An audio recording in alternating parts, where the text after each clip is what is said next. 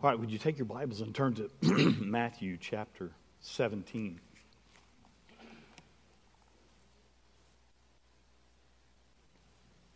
Matthew chapter 17. We are going to be in a couple of places, but this is going to be the passage that we kind of look at specifically this morning. Today is the last Sunday in the season after Epiphanies, referred to as Transfiguration Sunday. And then Ash Wednesday begins this Wednesday, and we'll have a time together, if you're available and want to, in the youth room at 7 on Wednesday. That'll give folks who are helping with a food pantry and clothes closet and such to wind that up if they want to participate with us. About 30 minutes is what we'll be together on Wednesday. So if you're afraid the preacher's going to take that as an opportunity to keep it till 9, he's not. And so we invite you there, and then we start the Christian season of Lent with next Sunday. Would you follow along with me in Matthew 17, verse 1? 6 days later, Jesus took with him Peter and James and his brother John and led them up a high mountain by themselves. And he was transfigured, metamorphosed before them, and his face shone like the sun, and his clothes became dazzling white. And suddenly there appeared to them Moses and Elijah talking with him. Then Peter said to Jesus, "Lord, it is good for us to be here. If you wish, I will make 3 dwellings here, one for you, one for Moses, and one for Elijah." And while he was still speaking, suddenly a bright cloud overshadowed them, and from the cloud a voice said, "This is my Son, the Beloved. With him I am well pleased. Listen to him." When the disciples heard this, they fell on the ground and were overcome by fear. But Jesus came and touched them, saying, "Get up and do not be afraid." And when they looked up, they saw no one except Jesus himself. And as they were coming down the mountain, Jesus ordered them, "Tell no one about the vision until after the Son of Man has been raised from the dead." I don't know if you saw it, but in a game just a week or two ago, LeBron James scored more than 36 points on the Thunder. Just a day at the office for LeBron.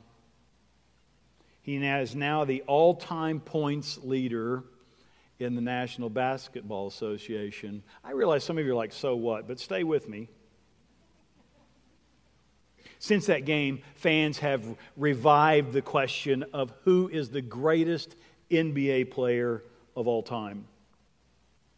James or Jordan? We love comparisons as much as we love our greats. Would you pray with me? Lord God, who compares to you? When Peter, James, and John stood watching on Mount Tabor, were they concerned about which of the 3 figures they saw was the greatest? Or were they honest about the paths of Moses and Elijah? To know that your majestic glory broke through to reveal what Athanasius wrote long ago, that you became human so that we might become divine? Remind us what Peter said, and remind us repeatedly that it is good for us to be with you.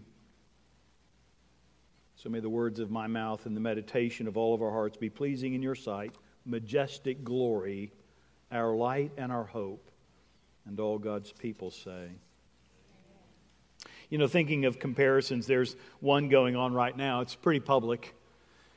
In Kentucky, in Wilmore, Kentucky, a revival has broken out at a little Methodist college, Asbury College.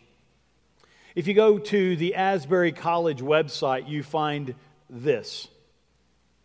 On February the 3rd, 1970, Dean Custer B. Reynolds, scheduled to speak in chapel, felt led to invite persons to give personal testimony instead.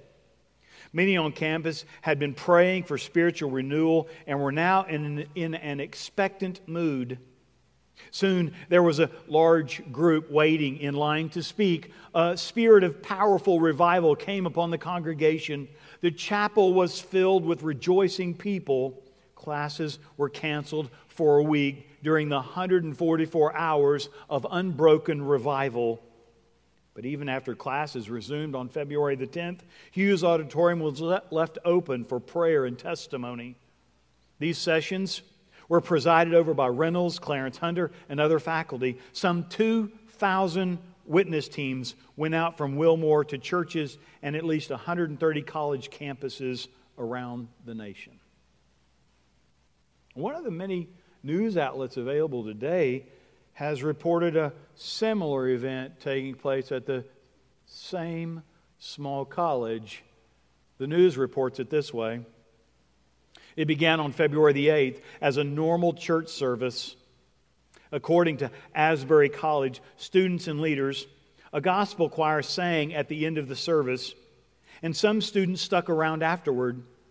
The nascent gathering got attention on social media with content about the meeting, racking up millions of views as the days passed. Videos on TikTok and Instagram show people swaying to worship music, weeping, repenting their sins, and encouraging the testimonies of their fellow attendees. The interesting question being asked is this: what is going on at Asbury College? What is going on? I mean, if you recall, some of you were here in 1970, maybe not here, but you were around in 1970, and you know that there was no such thing as TikTok or Instagram. The idea of social media was a newspaper. If anything went viral, it was on the phone. Well, and plenty of that wouldn't happen, right? Answers to the question, what is going on at Asbury, have led to comparisons between these two events that are separated by more than 40 years.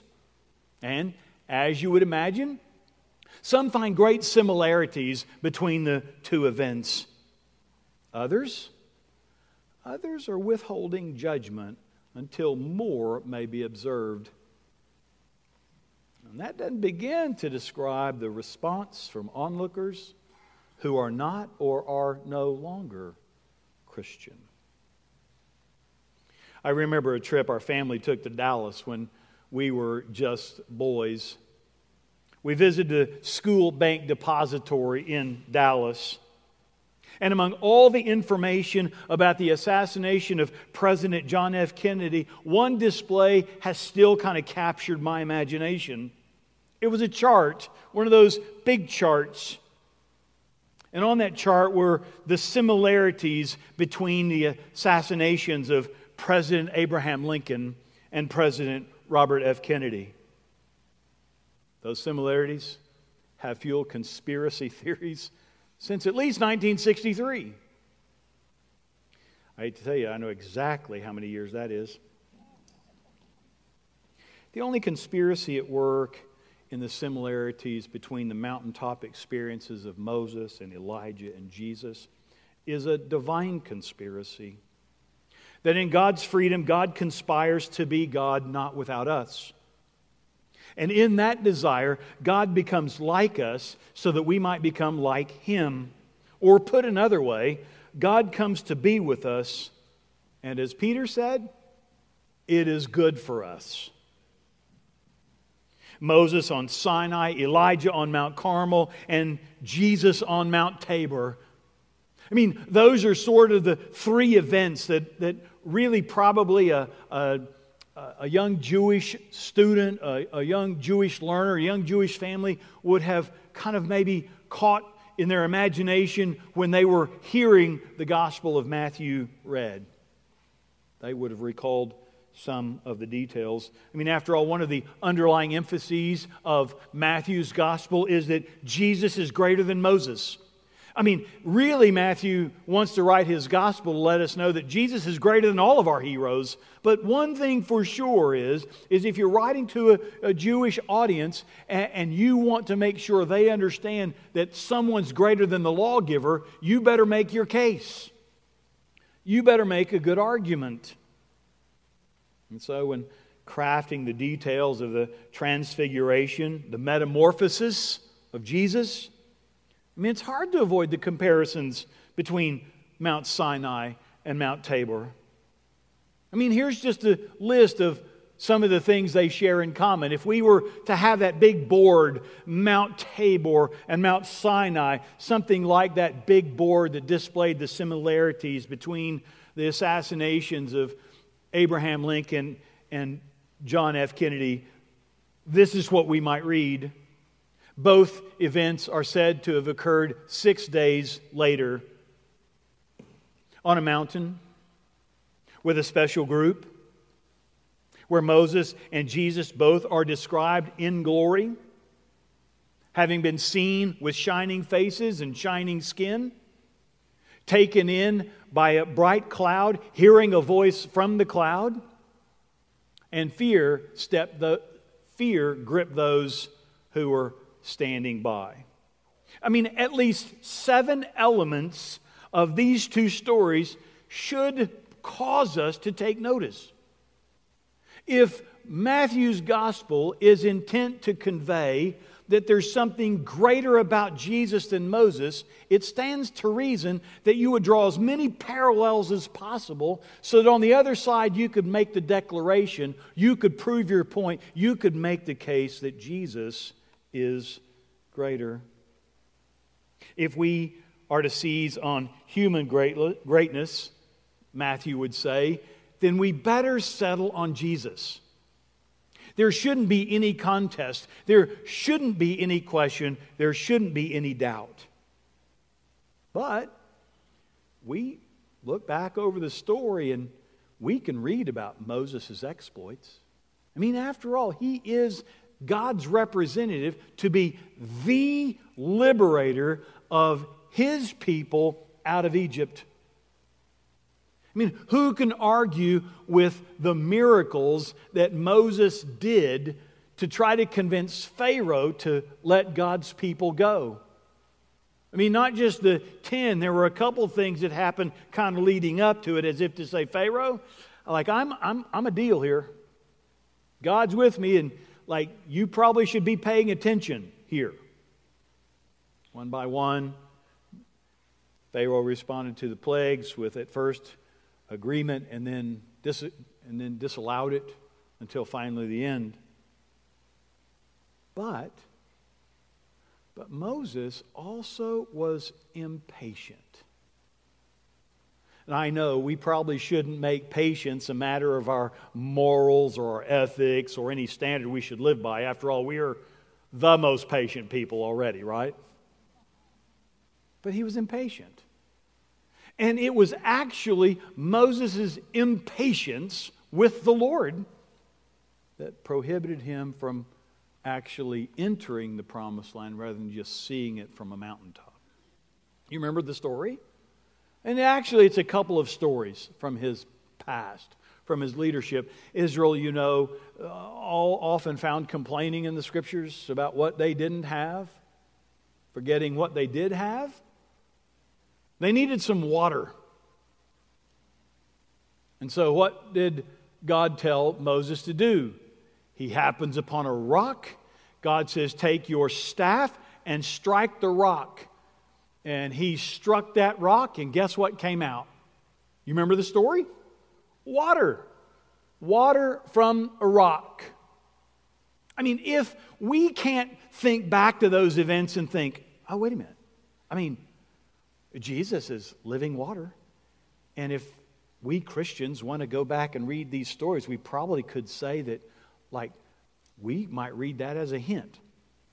We might go back and read that as, wow, the people that were parched, they were wandering, they were aimless, and they hadn't yet learned the prayer, give us this day our daily bread, which really could be paraphrased to give us today what we need, and they needed water. And here it is, God giving the illustration. He gives them water from a rock. As you imagine, they travel along a little bit, maybe years, who knows? And they arrive at another place. Again, parched, wandering, bedraggled, thirsty. Moses, did you bring us out here to die? Moses talks to God and says, man, these people, they are Grinches. Nothing makes them happy. How's that, Marley? That work? Yeah. And so God tells Moses, there's a rock. Moses goes, ooh, I have this memory. But this time God says, speak to the rock. Speak to the rock? Last time I hit it, got water. So he spoke to the rock, and the water didn't immediately flow. Because it didn't happen as fast as he wanted, because he had rubbed the bottle and genie didn't come out. He decides, I know what to do. I hit the rock once, I'll hit the rock again. Whew. He hit the rock the first time because God said, strike the rock and the water will come. And this time he said, speak to the rock and water will come. And when it didn't happen like he wanted, he struck the rock, and God, no. Not too happy with your impatience, Moses. In fact, because of your lack of trust, your lack of confidence that at the mere word I would do what I said I would do, I'll tell you what, you'll get to see the promised land, but you'll not get to enter it. Impatience.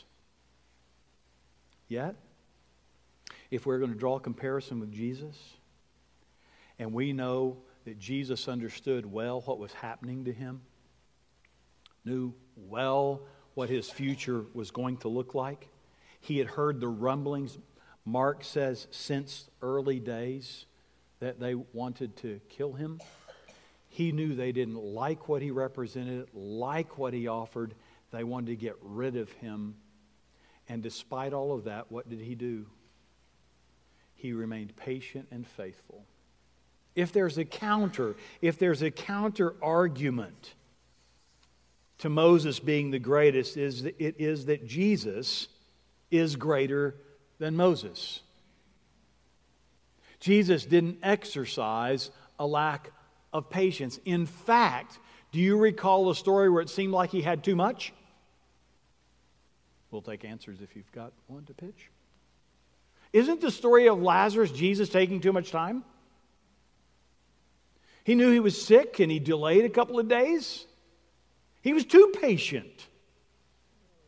But yet he arrived and he demonstrated that here's what can happen at the voice of the Lord. Lazarus, come forth. And there he comes. Moses, that great liberator, the one that the people look to and call back to, the one who gave the law. He was not faithful. But yet Jesus proved to be faithful to the end. When we get to Elijah, who was also present on that Mount of Transfiguration, we don't find the same similarities. In fact, we can't find 7 of them like we can if we compare what happened on Sinai with what happened on Mount Tabor. But we can draw a comparison between Elijah and Jesus in a different way. In fact, if you remember your story from 1 Kings chapter 18, we find Elijah described this way. When Ahab saw Elijah, Ahab said to him, "Is it you, you troubler of Israel?" Before Mark is halfway through, before you get to chapter 8, even before you get halfway to chapter 8 and chapter 4, before you get to chapter 4, Mark reports, the Pharisees went out and immediately conspired with the Herodians against him, how to destroy him. If Jesus reminded anyone of Elijah, it may have been because Jesus was troubling Israel. Are you the one who trouble Israel? Here's the difference. The difference that demonstrates that Jesus is greater than Elijah is here in the story. Remember, maybe you do, or this afternoon you could read chapter 18. Elijah presents himself to Ahab and he says, here's what we're going to do. We're going to have a contest. I am weary of you leading the people after Baal. So you get the 400 priests of Baal and you meet me on Mount Carmel. And I'm going to show up and we're going to find out whose God is God by the one who brings fire to fall from heaven. So they get together and they're going to demonstrate who answers by fire is indeed God, the text says. So you get the prophets of Baal and they're shaking, rattling, and rolling, trying to get Baal's attention, getting him to wake up. If they can't get that bull to kind of pay attention, maybe they can if they shout. And then when the day wore on, it got more and more likely that he wasn't going to respond. They went to the great extreme of cutting themselves and shouting and making a big to-do. And finally, Elijah had seen enough. Baal was asleep. He wasn't waking up. No fire was going to fall. So he says, it's my turn. And he decides to ratchet up the contest. He gets his servants to pour water on top of the animal, on top of the altar, and let it soak in. Not just one time, but 3 times. Enough water on the animal, enough water on the altar that it filled the trench around it like a moat. And then Elijah prayed, answer me, O Lord, so that this people may know that you, O Lord, are God, and that you have turned their hearts back. And what do you know? Fire fell from heaven. Fire consumed the sacrifice on the altar, consumed and lapped up all the water on the stones and all the water in the moat around the altar. It was a clear indication to the prophets and the people, that's the prophets of Baal and the people, that Yahweh is indeed God. If the story ends there, maybe, just maybe, we could say that Jesus and Elijah are running a close race. Jordan or James? Circumstances side by side, which is the greatest? But Elijah does something. Elijah does something different than what Jesus does. Elijah takes those prophets of Baal one by one. And from that little church that sits atop of Mount Carmel, you can see the Wadi Kishon just in the valley. One by one, Elijah took those 400 prophets down to the Wadi Kishon, which is really another way of saying a dry creek bed that's only full of water when the rainy season comes. And he filled the Wadi Kishon with the blood of 400 Baal priests. If you read the story, there is no instruction given to Elijah to do that. No, the Lord said. No, God said. No, hey, way back there when the whole contest was firing up, God said, listen, I want you to do this when it's all over because I'm going to take care of this. Instead, Elijah decided to take vengeance into his own hands. He decided to do with his enemies what you and I would prefer all of our enemies done with. When Jesus gave the disciples and those who overheard it what the kingdom of God would look like, do you remember what he said about enemies? You've heard it said, hate your enemies. But I say to you, love your enemies and pray for those who persecute you. Matthew gives us those words. When Jesus is hanging on the cross, The consequence of those who finally had crafted and schemed and skilled to get rid of Jesus. What did Jesus do from the cross? Do you hear him snarling, promising vengeance to his enemies? I think you'll have to read it again. Father, forgive them, for they don't know what they're doing. Oh, not Elijah. Not Elijah. I'll show you what we do with our enemies. We fill the wadi with their blood. Jesus? Not so much. So there's a significant difference between Mount Carmel and Mount Tabor. In fact, if we want a better comparison, it may be that we compare Mount Carmel to the hill called Golgotha. But something's happening in the transfiguration for Peter, James, and John. They are finally and clearly seeing that Jesus is who God has revealed him to be. Our reading for this morning from Psalm 2, the psalm that Jeff read earlier, is a song designed to describe the coronation of a king of Israel.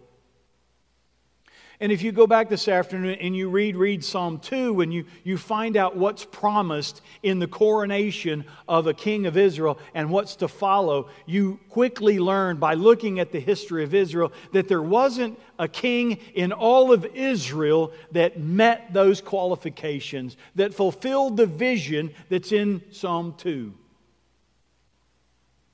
So Israel has always been looking for a king so described. When we get to our reading from 2 Peter, Peter is trying to spar with those who are saying that the promise Jesus has made of his return is just all talk. In fact, some are saying it's already happened. And of all the things that Peter decides to do, he decides to finally let loose his lips about an event that he had never talked about up to that point that we know of. You remember the instructions Jesus gave coming down from Mount Tabor, the Mount of Transfiguration? Don't tell anyone until after what? The resurrection. Don't tell anyone until after the resurrection. So here is Peter, and he's trying to counter the arguments that God is just not the promise-keeping sort of God. And Peter says, wait a minute. Let me tell you what we saw that indicates what's coming. And he retold the story. He retold the story of being one of the eyewitnesses. He tells the story about the cloud and the bright light, and he tells the story about the voice. In my translation, it says, the majestic glory spoke from the cloud. After all, that's what they saw. Jesus overwhelmed by glory. You know, there are a lot of things that could have altered Peter's mind along the way in his following Jesus. Not the least of which is when he nearly came to fisticuffs with the Apostle Paul over his small matter of preferential treatment for his own ethnic group. But Peter seems, to be a bit slow on the uptake. And frankly, that's what we hear mostly about Peter, right? Talks too much, doesn't quite get it fast enough. My friend Jason, looking at this passage in Matthew, caught something that I have to confess I haven't seen. I thought it was pretty good.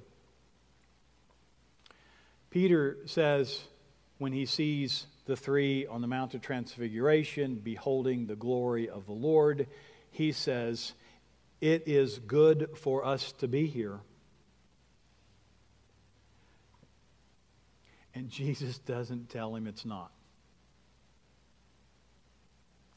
And nearly every other time someone says something to Jesus, he responds. This is one, maybe the only time in all the Gospels that when spoken to in this way, when something's said, he doesn't respond.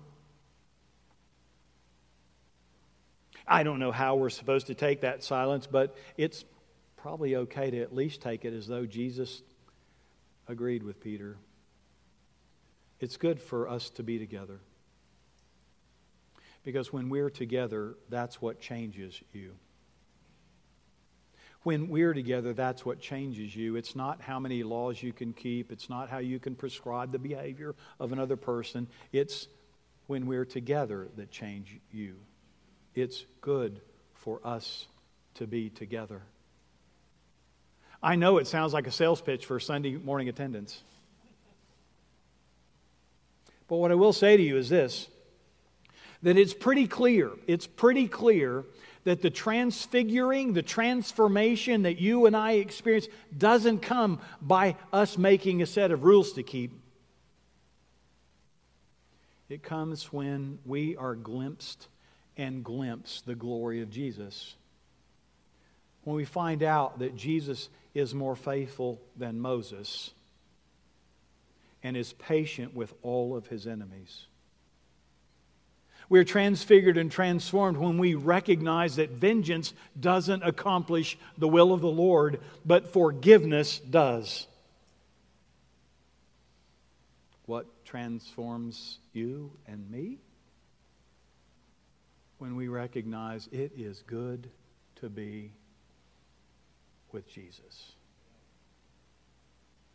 Would you pray with me?